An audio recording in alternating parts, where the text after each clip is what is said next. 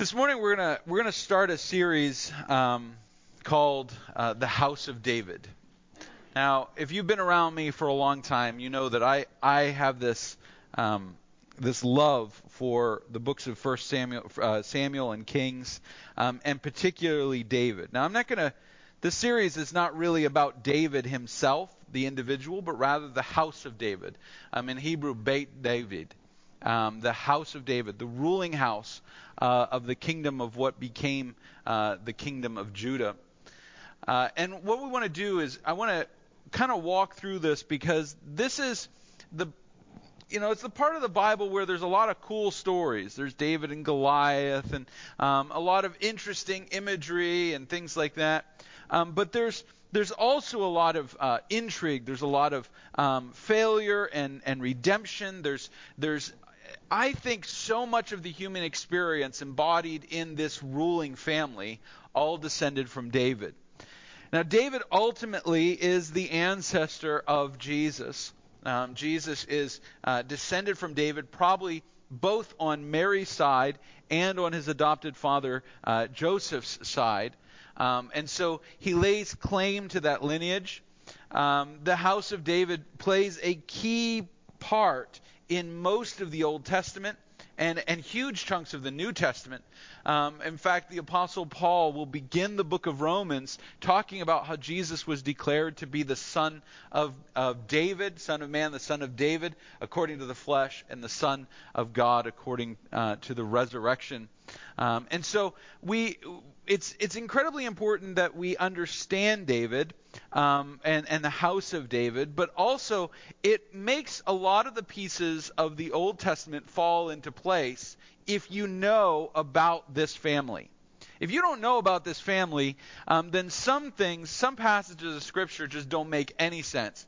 You get moments like the prophets talking about the root of Jesse and kind of things like that, and you're going, what are we talking about? But if we know this family, Scripture makes a lot more sense. So I want to very briefly, I put in the bulletin, I put some information about the David in history, and I want to put up, Tom, if you can put up that picture of the Tel Dan stela. Oh, good, thank you. So one of the big things that was discussed for a long time amongst historians was whether David ever actually existed, because his story is just too good.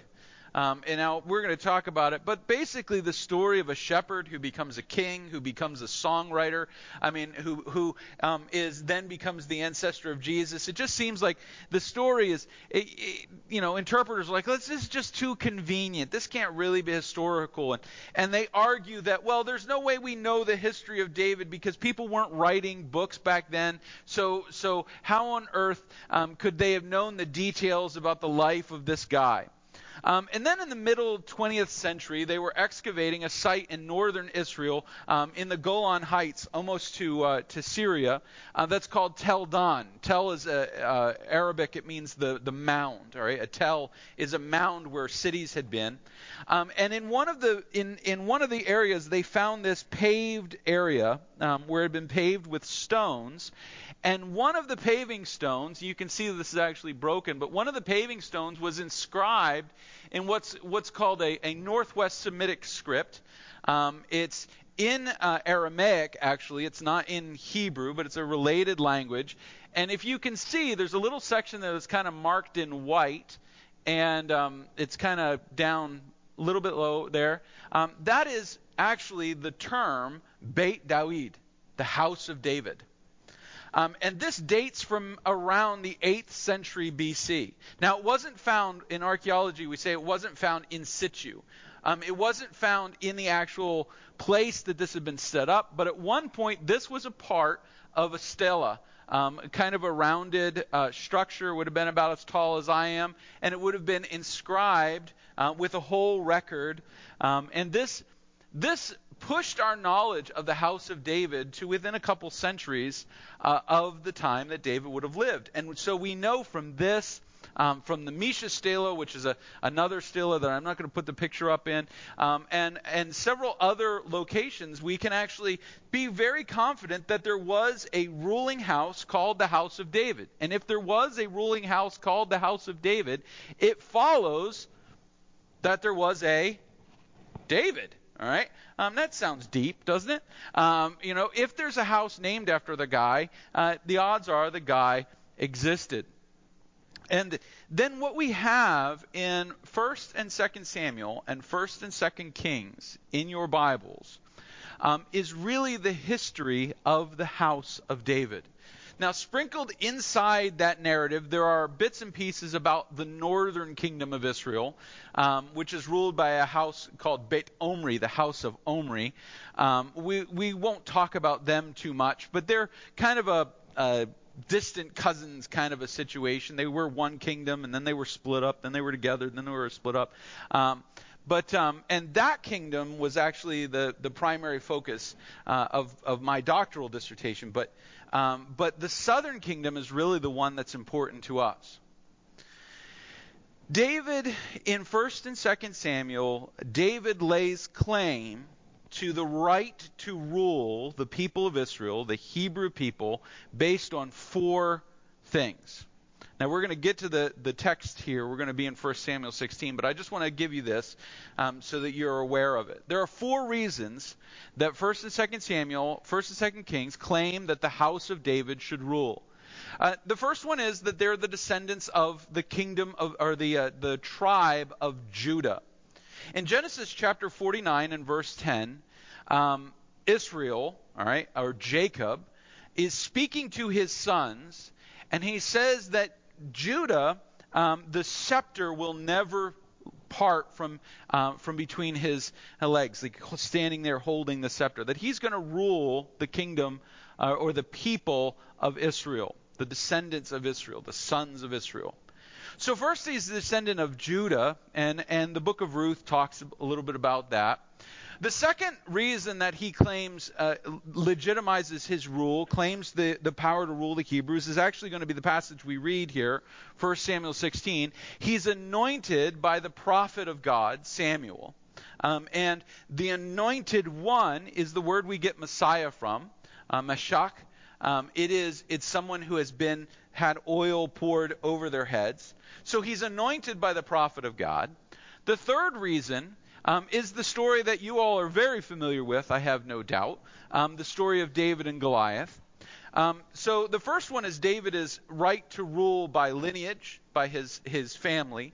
The second is his right to rule by prophetic voice, that Samuel says God has chosen him as the anointed.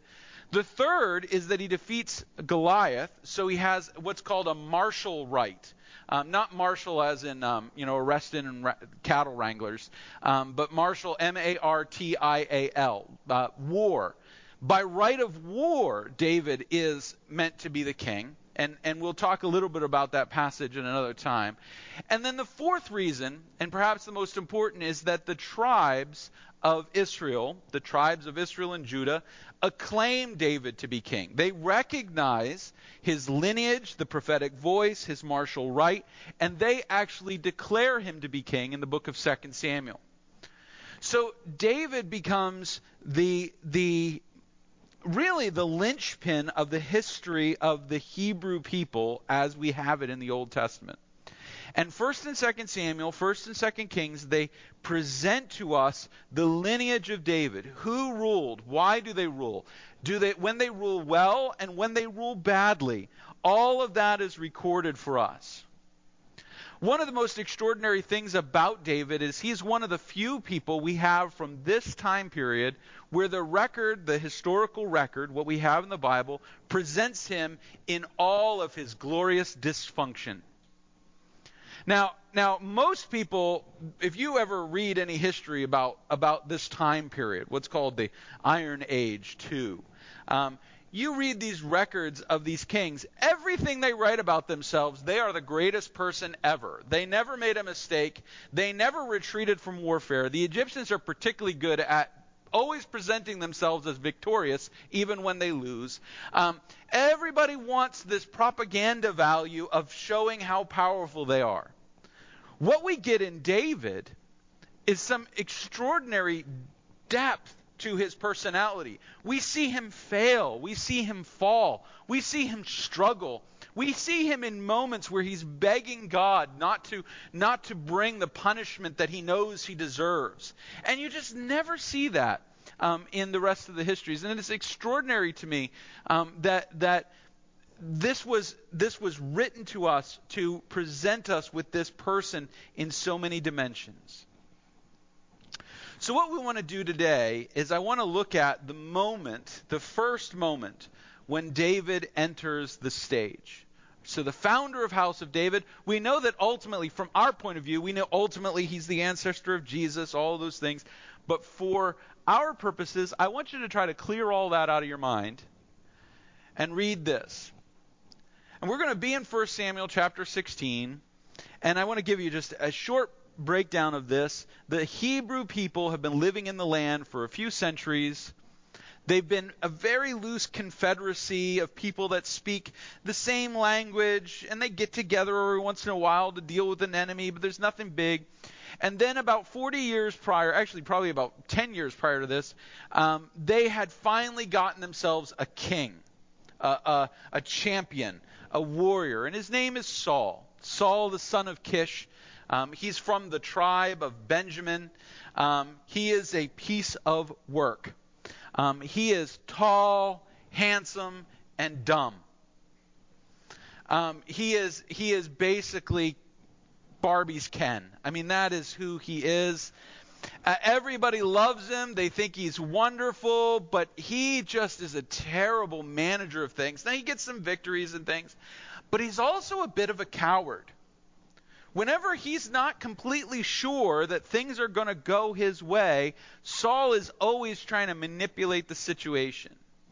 And he pulls a stunt where God had told him through Samuel that he was supposed to conquer a particular people and wipe them completely out.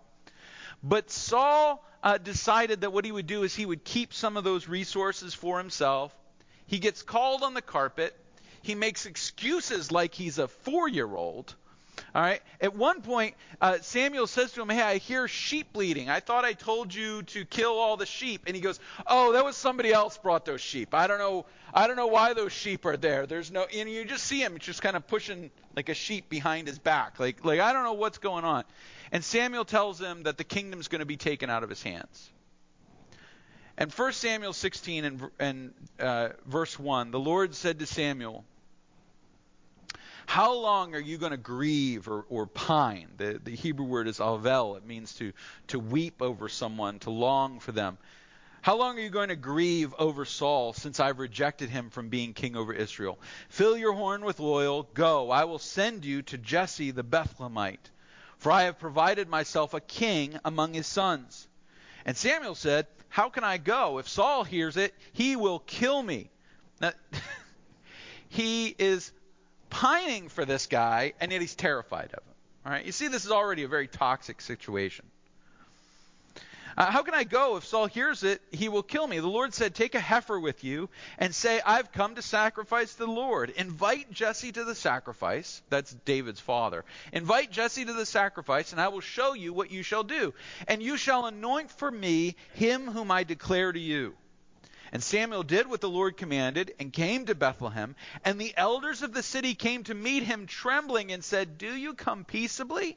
And he said, "Peaceably. I've come to sacrifice to the Lord. Consecrate yourselves. Come with me to the sacrifice." And he consecrated Jesse and his sons and invited them to the sacrifice. And when they came, he looked on Eliab. All right, this is Jesse's oldest son. He looked at Eliab and thought, "Surely the Lord's anointed is before me." But the Lord said to Samuel, "Don't look on his appearance or on the height of his stature, because I've rejected him. For the Lord sees not as man sees. Man looks on the outward appearance, but the Lord looks on the heart." Then Jesse called Abinadab and made him pass before Samuel. And Samuel said, "Neither has the Lord chosen this one." Then Jesse made Shammah pass by.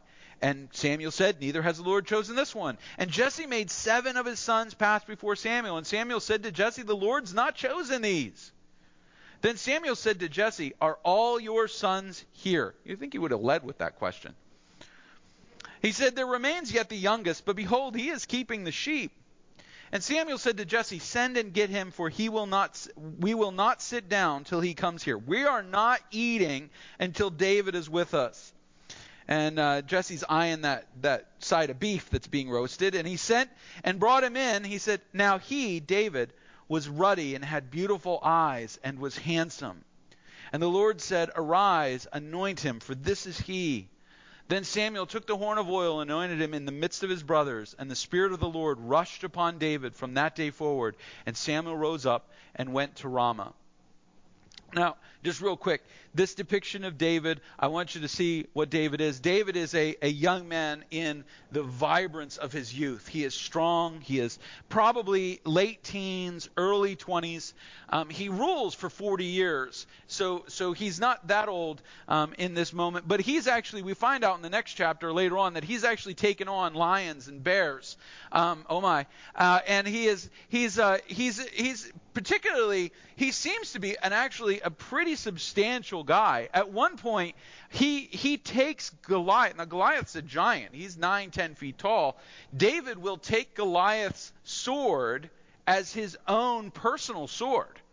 So David is no weakling. And you see him in the family Bibles, this little scrawny, little wimpy-looking guy in a white robe. You know, it's like anybody that's dealt with sheep knows that you don't wear white when you're dealing with sheep. But you know, he's barefoot, wearing little sandals, and his hair is perfectly coiffed. Odds are that when David shows up at this moment, he's been out tending the sheep. He's probably dirty. He's probably washed his hands quickly. It's probably a mess. He's got depictions you never see. David's probably got a beard. He's always this clean-shaven person, because that's a high priority when you're watching sheep, is that you shave every day. But in fact, if you see that phrase, it says he was ruddy and he had beautiful eyes. I mean that's what Samuel sees about him. He sees his eyes. He sees he's strong. He sees he's handsome, and he's going to be the anointed. And this is going to set us down a road. David is going to become really important. But I want to look at this, and I want to look at this from a human point of view. And look at the individuals who are trying, in this period of transition, they're trying to understand what God is going to do. Because I think that's really where we want to kind of camp a little bit. We always find ourselves in these situations where we're kind of looking around saying, okay, God, what are you going to do? A door has been closed, or a relationship has ended, or we're in a difficult transition, and we're saying, God, what are we going to do? And I don't know about you, but I tend to come to several wrong conclusions before I finally find the right one, right? And so I want to look at some of the people that are involved here and talk about their issue in this time of transition. Let's look at Samuel first. The Lord said to Samuel in verse 1, how long will you grieve over Saul, since I've rejected him from being king? And then Samuel has this interchange about Saul's going to kill me and all this stuff. And so Samuel knows that God is replacing Saul, and yet he loves Saul. He's worked with Saul for a while. He's trained him. He's seen God use him, and yet Saul is making mistakes.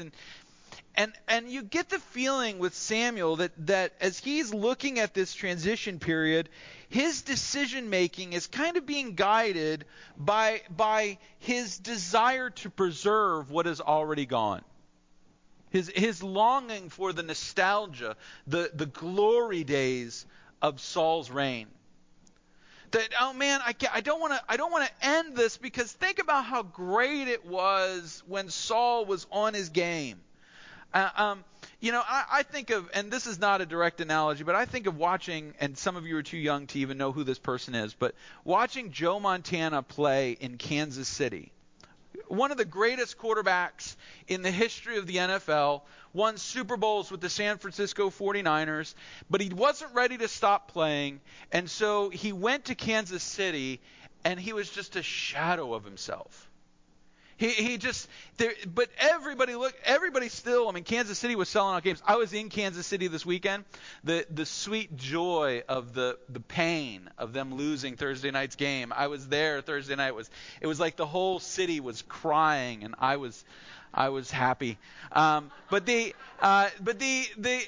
Kansas City back then, Kansas City was nowhere. Nobody wanted to play in Kansas City. And when Joe Montana went, people paid a lot of money to go see the great Joe Montana be a shadow of what he once was.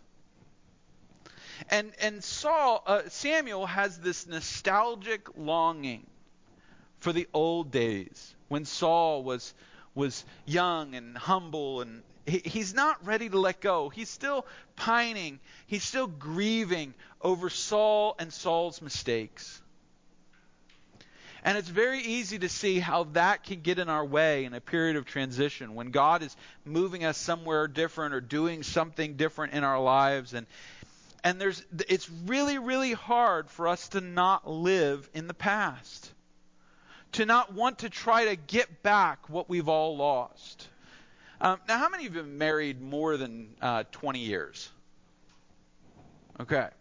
How many of you have been happily married all 20 of those years? Don't raise your hand. No. If you have been married more than 20 years, I think you would all agree with me that your marriage has had different stages. It has grown. It has been challenged. You have faced difficulties, and probably at one point you hit a really, really difficult time in your marriage. You weren't sure whether this was going to work. And one or both of you tried to reclaim what had happened in the past, and then you realized you're not married to the person that existed in the past. You're married to the person that exists today. And you have to find a new way forward. There's a lot that still comes forward with you, but you find a different road. When your kids go to college and you finally are presented with having to live with this person without your kids, or you're put in a difficult financial situation and you have to give up the dream home or the dream car or whatever, and you have to downsize and do something different, and you find that there's another stage. Now, how many of you have been married more than 40 years? Okay. You can all look at the ones that have been only married around 20 years and say to them, it hasn't even started yet. All right? And all relationships are like that. They grow, they mature, they change. But Samuel, he's trapped with the nostalgia. He's trapped with the past. He doesn't want to move forward, and yet God pushes him. The second group of people in this transition time that I want you to look at are the elders in the city of or the town of Bethlehem. Bethlehem's probably only about 300 or 400 people, if it's even that big. So get out of your mind the idea this is some kind of metroplex. All right, it's just about 300 cousins living together. That's really what it is. And it's on the border of Judah and Benjamin. And Samuel comes to the cities, and look, verse 4. Samuel did what the Lord commanded, came to Bethlehem, and the elders of the city came to meet him trembling. And what do they say to him? Have you come peaceably? Now, I haven't gotten into this, but when Saul failed to kill the king of the Amalekites in the previous chapters, Samuel took a sword and cut the guy in half, the king that Saul was supposed to kill. The elders here have good reason to be afraid when Samuel shows up. Samuel is a terrifying figure. He can call down fire. He is the voice of God. He's been the judge, the priest, and the prophet of Israel for almost his entire life. He looms large. And Bethlehem is a little town that controls the only real consistent water supply on the border of Judah and Benjamin, kind of this little hill border. And they live in the shadow of Moriah, the city that today Jerusalem is on, but at the time was ruled by a Canaanite group called the Jebusites. And they are this border town between the tribe of Judah and the tribe of Benjamin, which is Saul's tribe. So the elders are sitting there going, they see Samuel coming down the road, and they're like, oh no. He is. And so they say to him, "Are you coming peaceably? Are you coming to bring peace, or do we just need to clear out?" And the problem, their issue, they're terrified in this moment. They are in this period of transition, in a time of anxiety and fear. Now, Samuel doesn't want to let go of the past. But the elders of Bethlehem, they're terrified of the future. And you know what? Both of those things will paralyze you from doing what God wants you to do.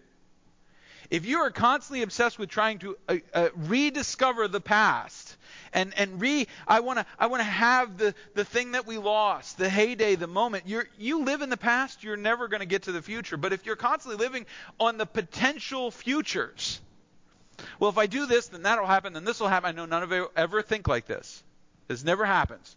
All right? But you start weighing all the choices and all those things and playing that game. Now, all right. So we talked about the 20-year-olds. We talk about people who have only been married for a couple years or just going to get married or something like that. And you're always waiting for the perfect moment to do whatever that transitional thing is. Well, we just have to have this in place before we have a house. We just have to have this in place before we get married. We just have to have this in place before we have kids. We're constantly trying to control the variables. And you know what? Every single person that said when the world is perfect, we will have children, managed to have children when the world was not perfect. You're never going to get that perfect scenario, but it's very easy to be paralyzed by the anxiety and fear of what's going to happen next. The terror of, will this work out? I can think of a million scenarios in which this doesn't work out and life gets worse for me. And that's where the elders are.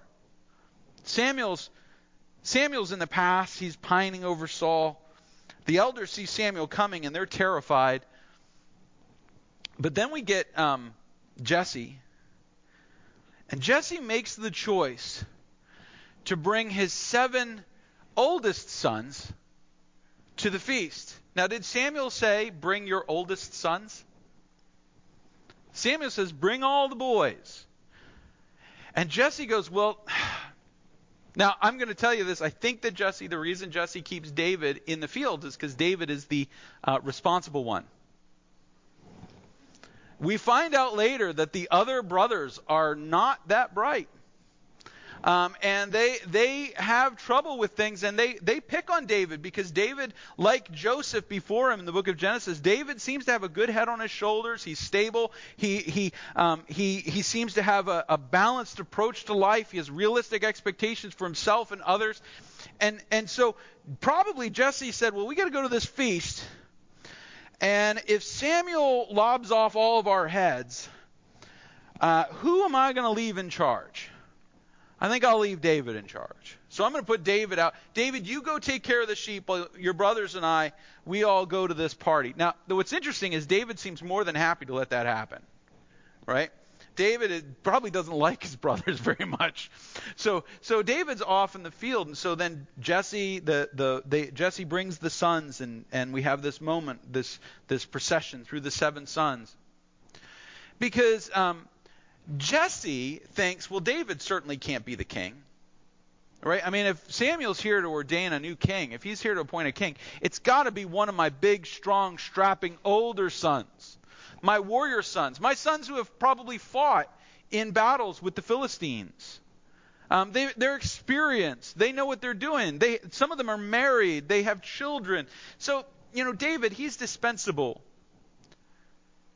And so Jesse, when he looks at what God is doing, he kind of decides to make his choices based on external things, expectations, and the norms. What's the normal thing to do?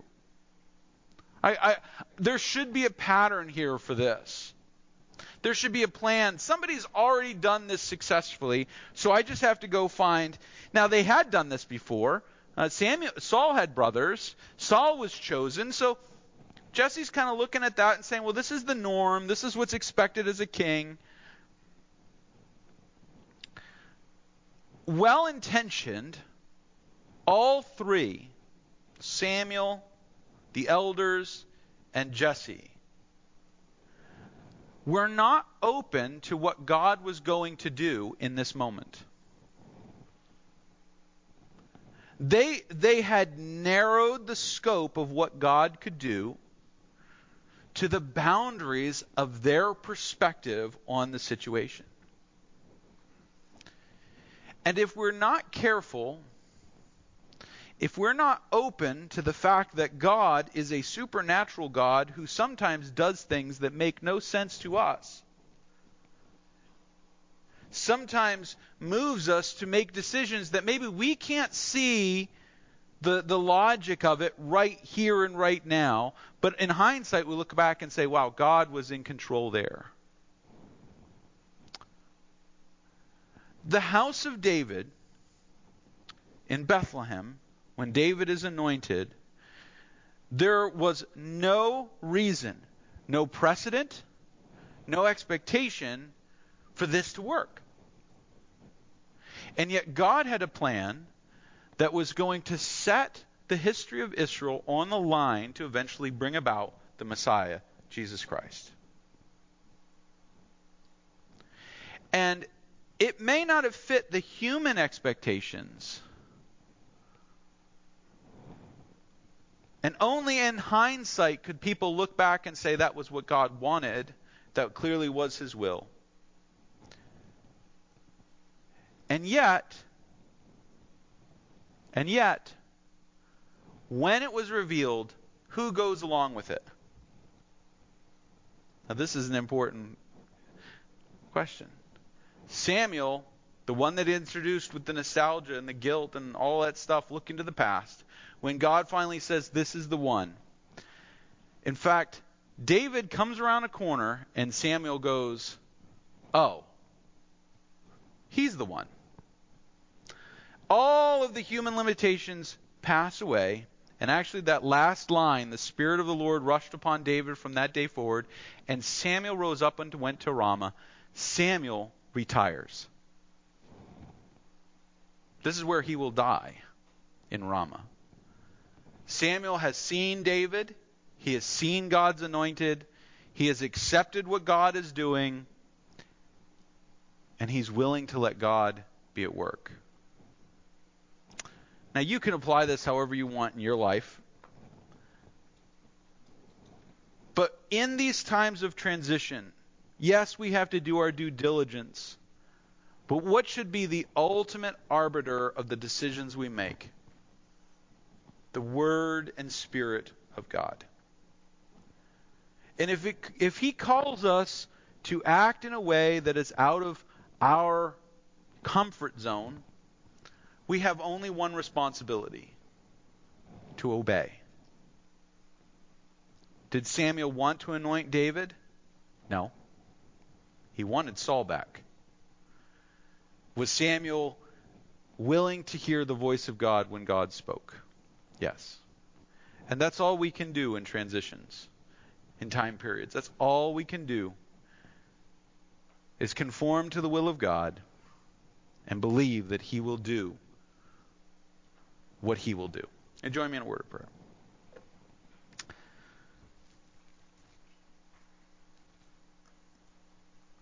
Father, every church is composed of people, some in early transitions, late transitions, mid transitions. We're always either looking forward to or coming out of. Life is change. Help us to know your will, to dig into your word, know your truth, ask the right questions, set aside both our anxieties and our guilt and our fears and our expectations to do what you've called us to do. We pray for the strength to be able to do that as parents, as grandparents, as children, as husbands, wives, every stage of life. Not just that you would be glorified in those around us, but you would be glorified in the choices we make when we know that you have called us to act. We pray this, Jesus, in your name. Amen. My brothers and sisters, go in peace. We'll have ministry leaders meeting